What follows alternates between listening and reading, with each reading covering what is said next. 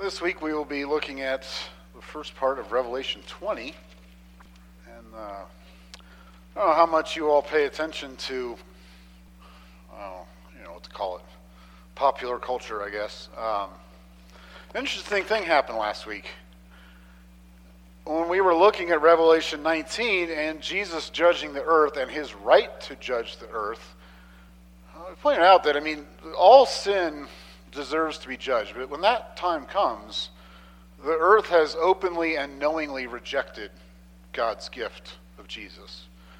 They have openly rejected God. They have, those who will be judged have chosen to worship Satan.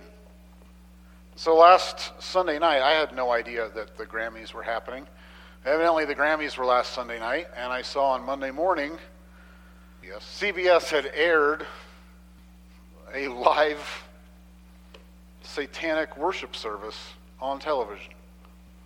And I was somewhat shocked, and I thankfully did not see the whole video. I saw a little clip of the very beginning, and this was just outright worship of Satan on television. Add to that the person who was going to be doing this song, which I guess was named Unholy, had put shortly before he did it on Twitter that he was so excited for what was about to happen.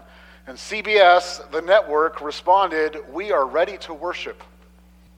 And that is nothing compared to what is coming. There were some I saw this week that said, "Oh, this is no big deal. What are you making a big deal of this for?" There were many on the conservative side that were just blown away, like I was, that something like this would ever happen on television, that would be supported and praised. So as I was thinking about that this week and what we're going to be looking at in Revelation 20, I was thinking about, we are a year and a half away from another election, and I look back through the elections throughout my life. I was only 6 when George Bush Sr. got elected. But I remember Clinton's first election in 92.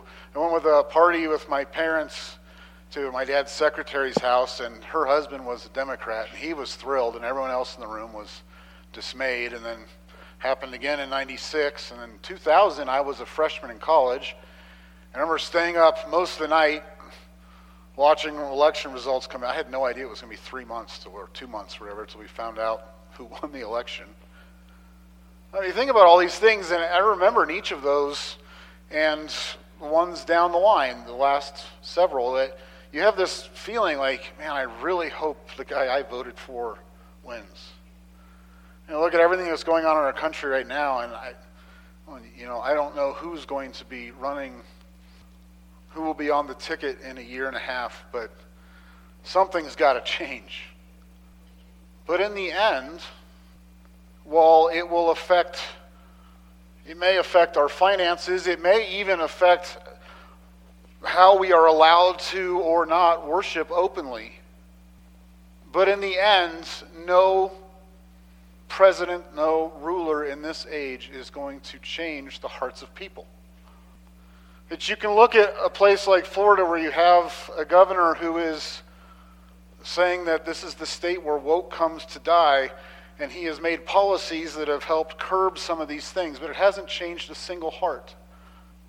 The hearts that are against sin are thrilled. The hearts that are for sin are enraged.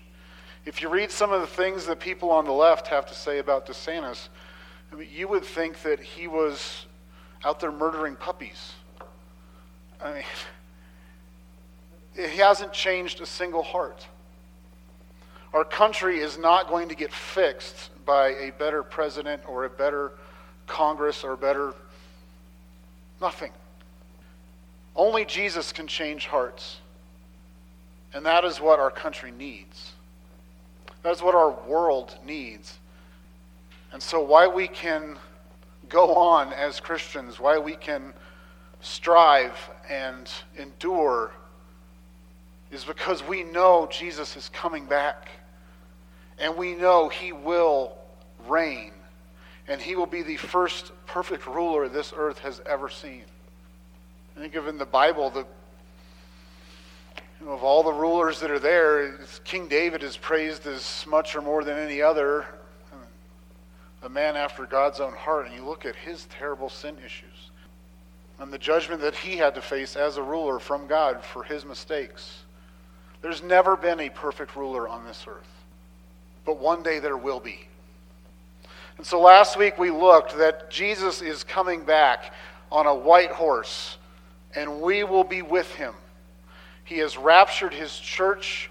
The earth has been in 7 years of turmoil.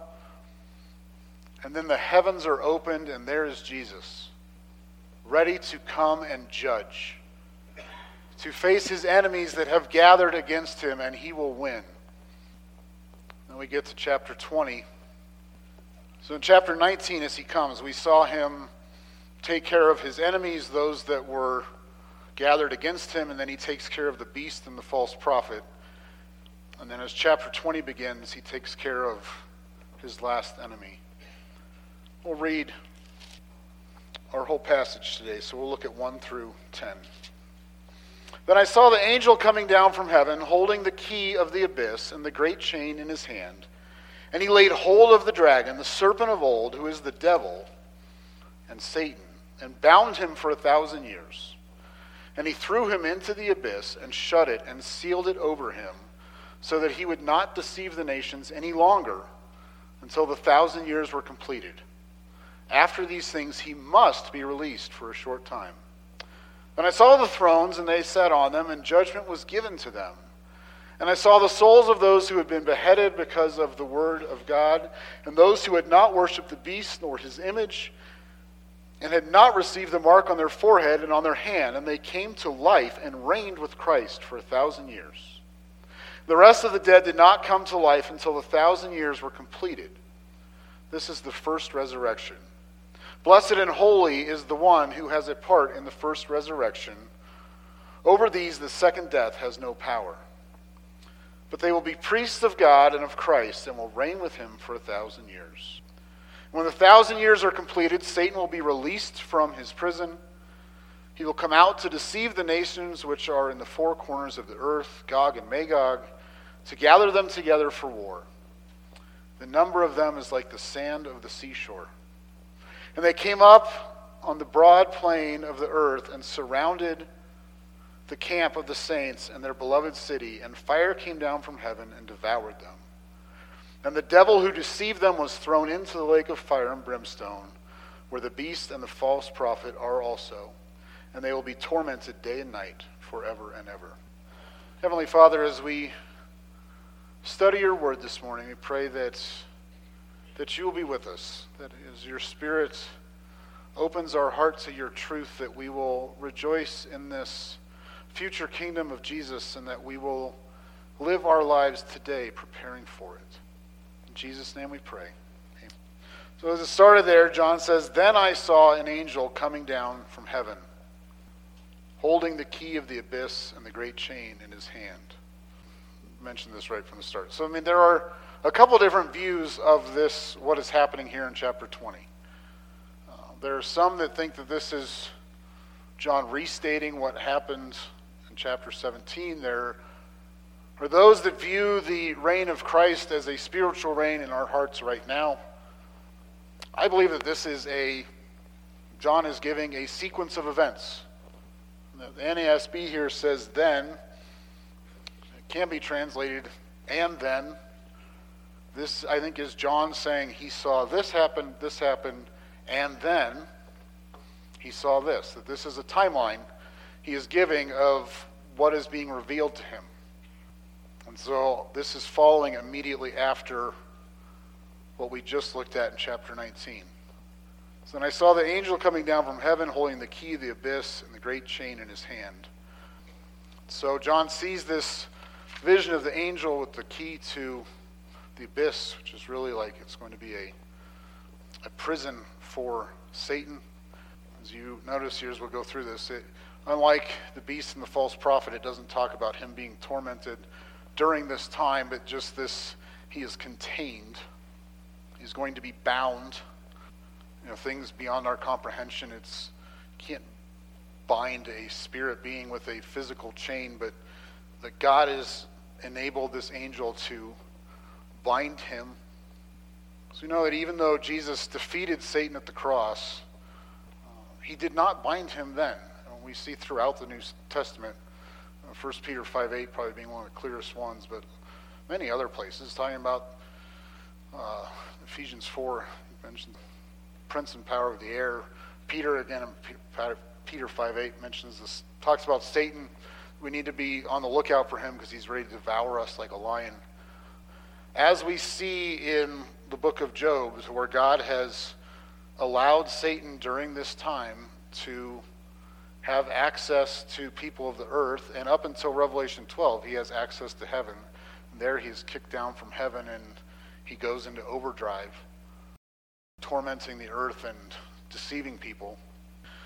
That at this time, God, who is over all things, is going to bind him and keep him locked up.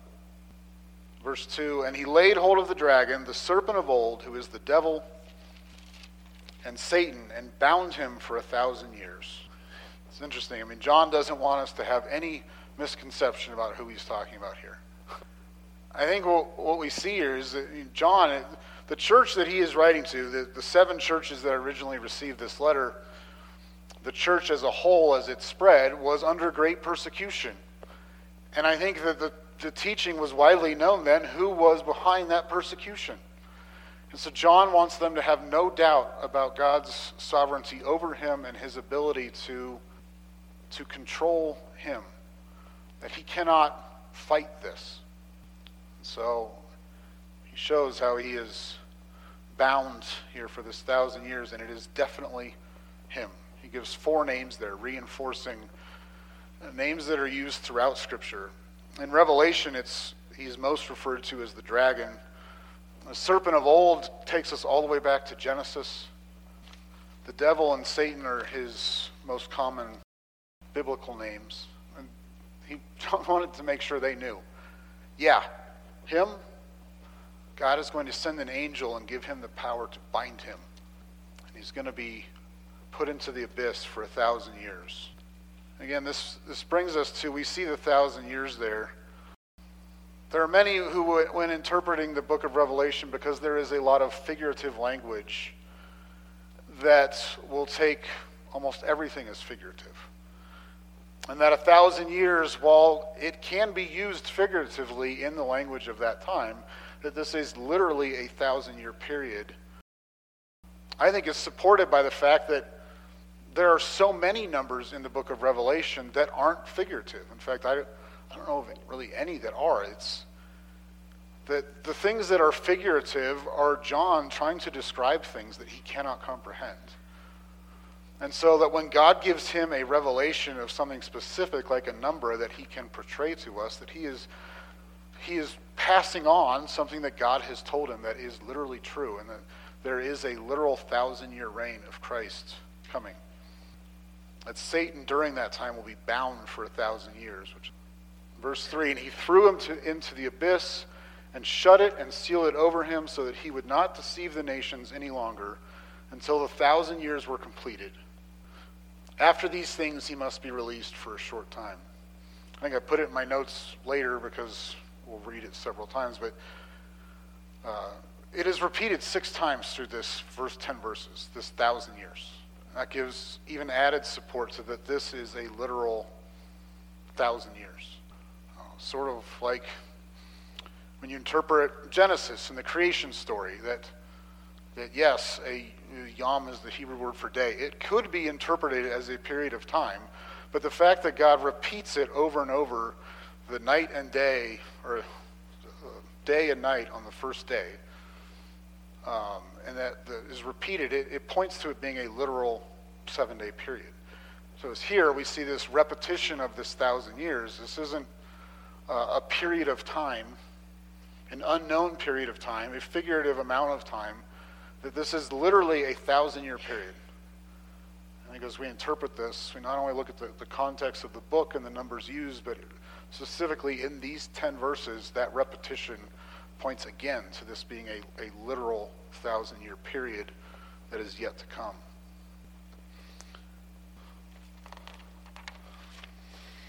It says that Satan can't deceive the nations. And who are the nations?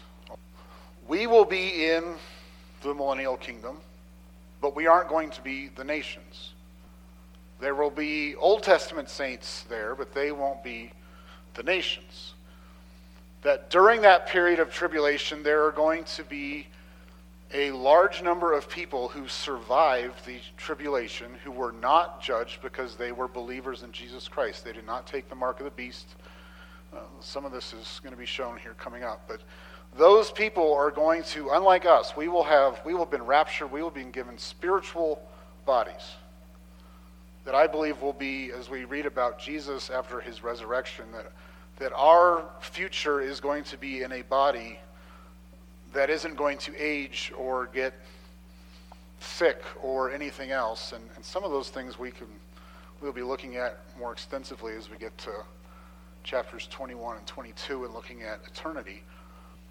But here we see these people, the nations that Satan is no longer allowed to deceive. It is those people that they live through the tribulation and nothing changes for them. That they come into this millennial kingdom in a physical body. And so for them, Satan is removed, and so they cannot be deceived. That during this time, that as Jesus is beginning his reign, his kingdom, that there is no one to deceive them. And I believe that during this time that lifespans are going to go back and look like pre-flood lifespans. And so you think of if aging takes much longer and there isn't sin in the world, that people are going to be able to reproduce and have children and that the population of the earth is going to fill back up very quickly under Jesus' perfect reign. And so that is the people that we are seeing here as the nations that Satan, unlike he has been throughout history and especially during the time of tribulation, been deceiving them. So he has from the very beginning, from Adam and Eve in the garden until today and into the future. That will no longer be the case, and that is the being bound. Verse 4, then I saw thrones, and they sat on them, and judgment was given to them. I saw the souls of those who had been beheaded because of their testimony of Jesus, and because of the word of God, and those who had not worshipped the beast or his image, and had not received the mark on the forehead and on their hand, and they came to life and reigned with Christ for 1,000 years. And so John is seeing two different groups of people. He's seeing the first group on thrones, and judgment was given to them. You think back to the book of Matthew, when in Matthew 19, when we see the rich young ruler come to Jesus, and Jesus tells him to sell all he has and come follow him. Do you remember what Peter's response was? Peter says, well, Jesus, we gave up everything for you. I mean, he'd given up his job and where he lived and just followed Jesus. I've given up all of this. What do I get out of it? Jesus didn't chastise him for it. Matthew 19,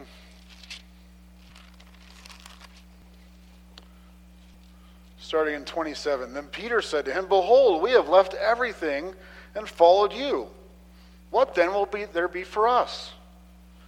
And Jesus said to them, truly I say to you that you who have followed me, in the regeneration, when the Son of Man will sit on his glorious throne, you also shall sit upon 12 thrones, judging the 12 tribes of Israel. And everyone who has left houses or brothers or sisters or fathers or mothers or children or farms for my name's sake will receive many times as much and will inherit eternal life. But many who are the first will be last, and the last will be first. But Jesus is promising to his 12 disciples this position of ruling and reigning with him. And for them specifically to be over the 12 tribes of Israel, we've looked at several times the places in Paul's writings where he talks about reigning with Christ, that in Romans 8:17, that those who they are heirs of God and they are co-heirs with Christ if they suffer with him, meaning they will reign with him.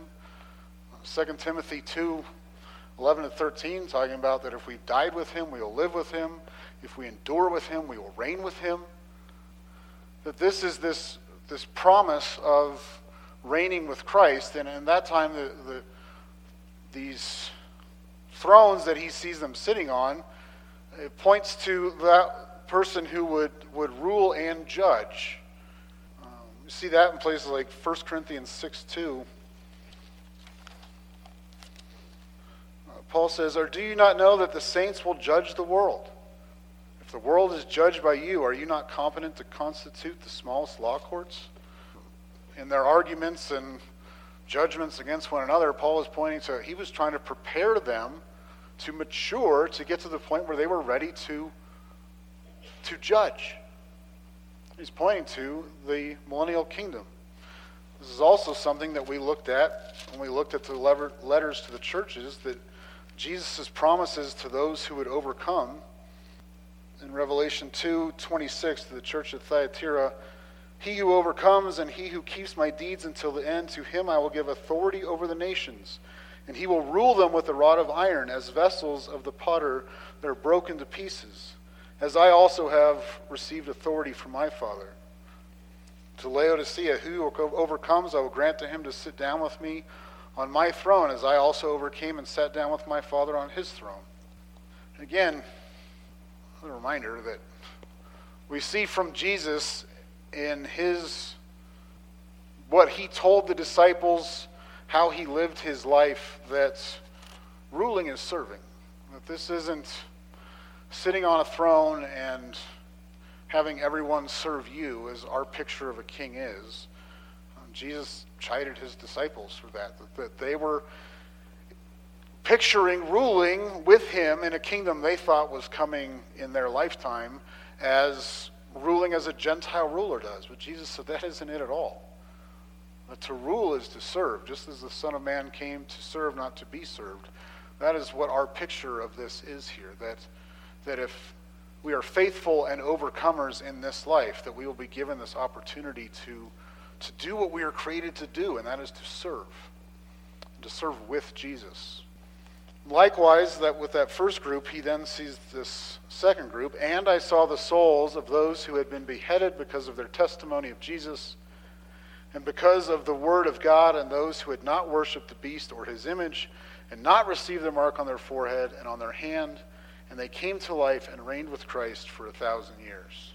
So this second group, likewise, is not a part of the church. They are part of the tribulation age, but they were killed for their faith. And here they experience resurrection and are given resurrected bodies, and they too, for their faithfulness, are given the opportunity to reign with Christ. It's interesting here, referring to him as Christ here is the anointed one. This is pointing to all the Old Testament prophets of this God and his anointed one. And that this is the fulfillment of what has been promised throughout the generations, of what, when Jesus came to earth, the people were looking for a political Messiah. They were looking for this kingdom that God had promised them. That all of those promises to Abraham and to David and all those things that God throughout the years had told Israel he was going to do, they were looking for fulfillment then. John here is pointing to those things being fulfilled here by God's anointed one, who is Jesus Christ.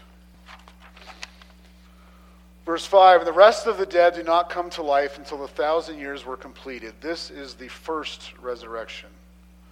So we'll look at next week, in the latter part of chapter 20, there will be a resurrection of all of those who have never believed in Jesus Christ for eternal life. They will be raised to judgment. The resurrection he's speaking of here is a resurrection to life. So the rest of the dead he's talking about, there aren't other saints who aren't going to experience the millennial kingdom, that all of those throughout all of history who have trusted in God's promise of a Messiah in the church age, who have believed in Jesus Christ for eternal life, will be there. But the rest of the dead are not yet raised.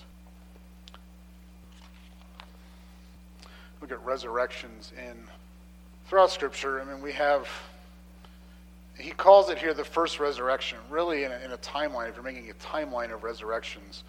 I think what he's speaking of there is he's differentiating between the resurrection of saints and resurrection of the wicked. And so, because throughout Scripture, you have Jesus Christ, first of all, who was resurrected after he was in the tomb for 3 days. And he is the first fruits of the resurrection. You look at others who were resurrected. There were some who were, we saw people coming out of the grave right after Jesus' crucifixion. Although I believe that was probably a temporary thing like Lazarus.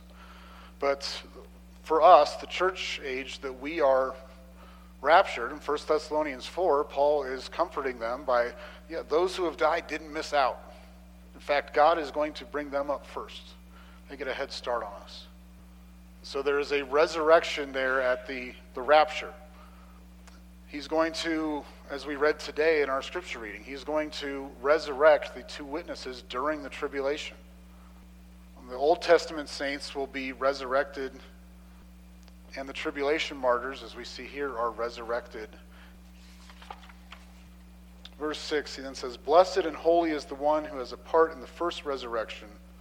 Over these the second death has no power, but they will be priests of God and Christ and will reign with him for 1,000 years."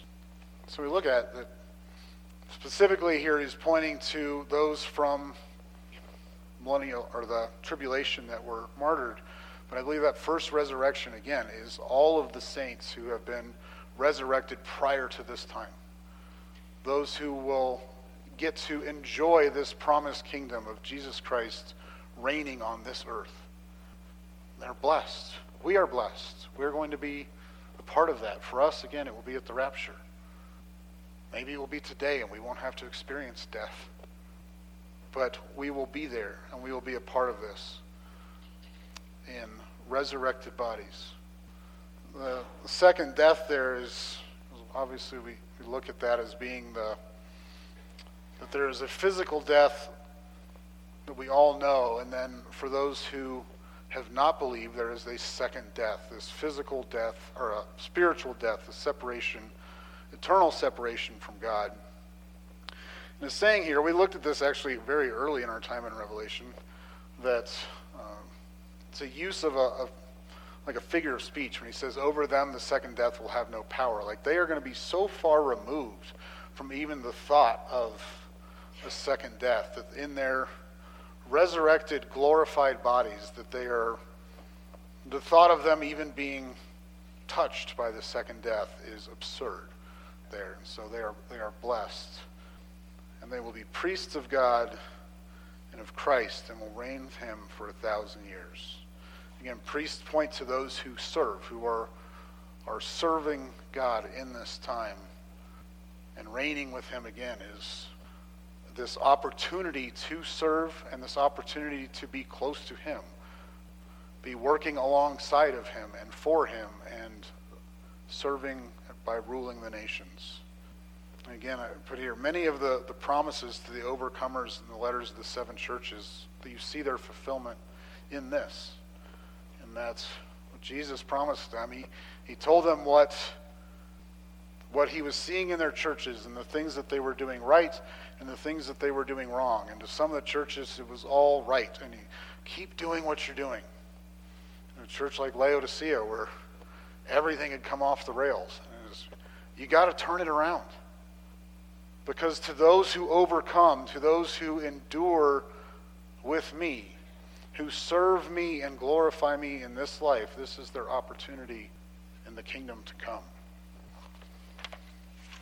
When we get to verse 7, concludes that 1,000-year period. It says, when the 1,000 years are completed, Satan will be released from his prison.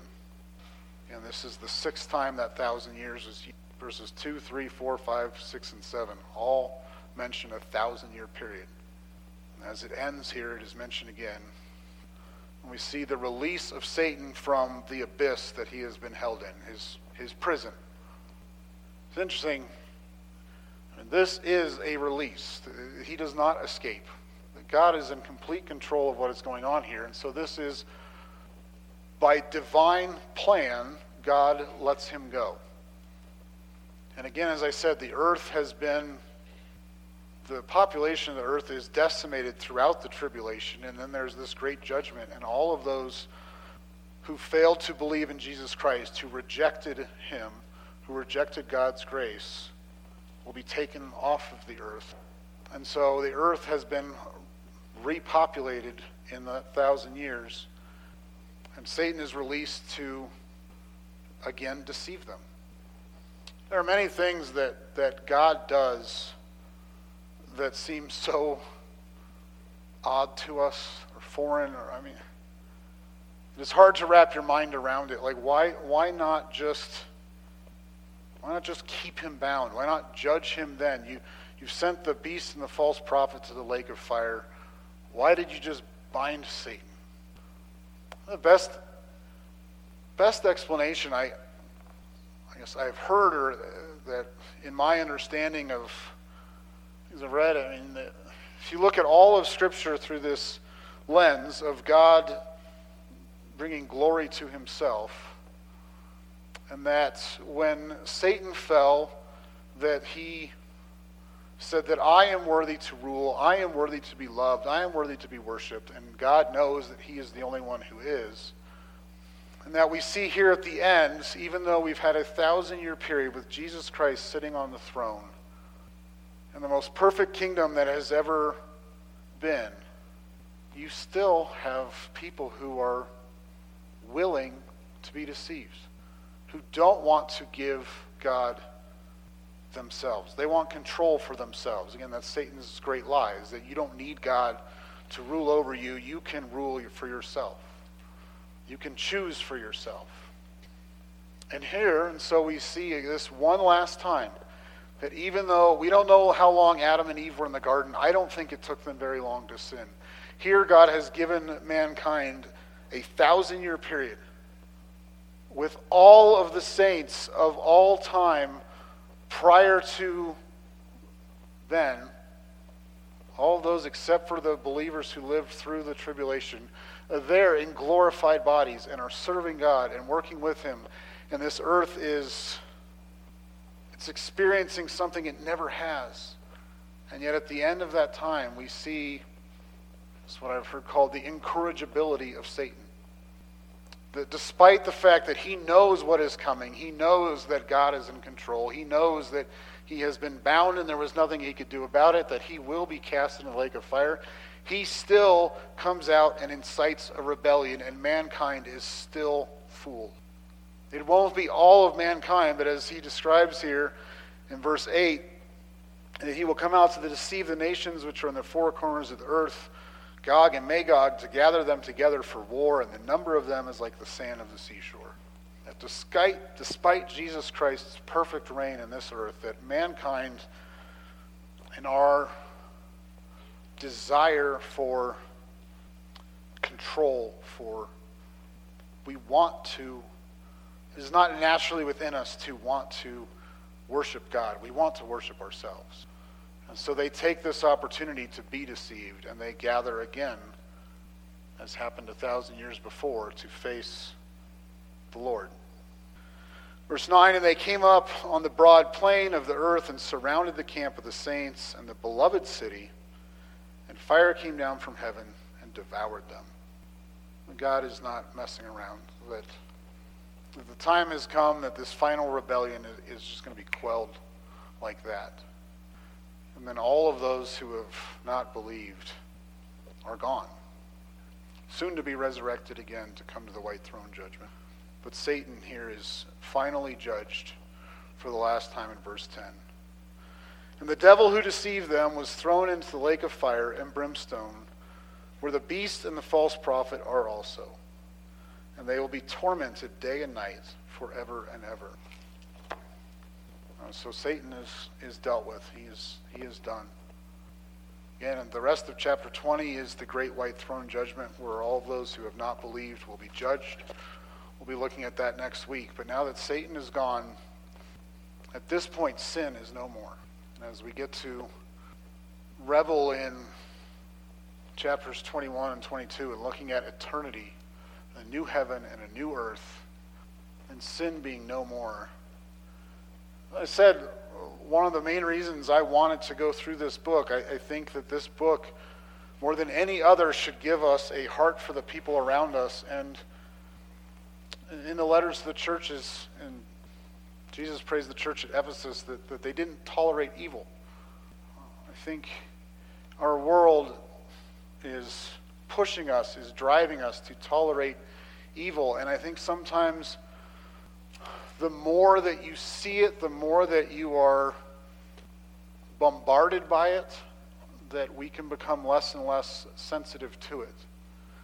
That who knows, should the Lord tarry 10 years from now, a satanic performance on television may not raise even a single eyebrow. But as we see these things, as we see the judgment of sin, the heart of mankind, even under the perfect rule of Christ, it should give us a sensitive heart to the things of God and the things of man, and help us prepare for that glorious time where we will be on this earth under the reign of Christ. It's funny, I've always joked people, I joke with people now because California is so off the rails that, I don't tell people that I grew up there lightly. Yeah, I grew up there, but I'm not one of them. I got out when I was 18 and I didn't go back. But I've always said, if it weren't for all the people, what a wonderful place to live. I mean, it was 65 to 75 in the winter. It was 75 to 85 in the summer. The ocean was there. The mountains were there. That was beautiful. Well, my dad told me a long time ago, we were talking about the millennial kingdom, and he goes, I hope I've been faithful enough. I'm going to put in for Dana Point. That if I get to rule a city, maybe God will let me have that one. Good luck. But this is something that this is what we are living for now. To have an eternal perspective points to this 1,000-year reign and how glorious that will be, and then a new heaven and a new earth. That eternity is not going to be floating on a cloud somewhere. That God is going to use this earth, and then he is going to destroy and make a new earth, or remake this earth, refashion it, and bring down heaven to earth. And that the physical existence we know is something that we are preparing for, a physical existence in perfection with God. As we read these things, we need to rejoice, take comfort in them, know as we see our world embracing sin, that is not who we are called to be. We are called to stand up against it and be voices of truth. Would you pray with me?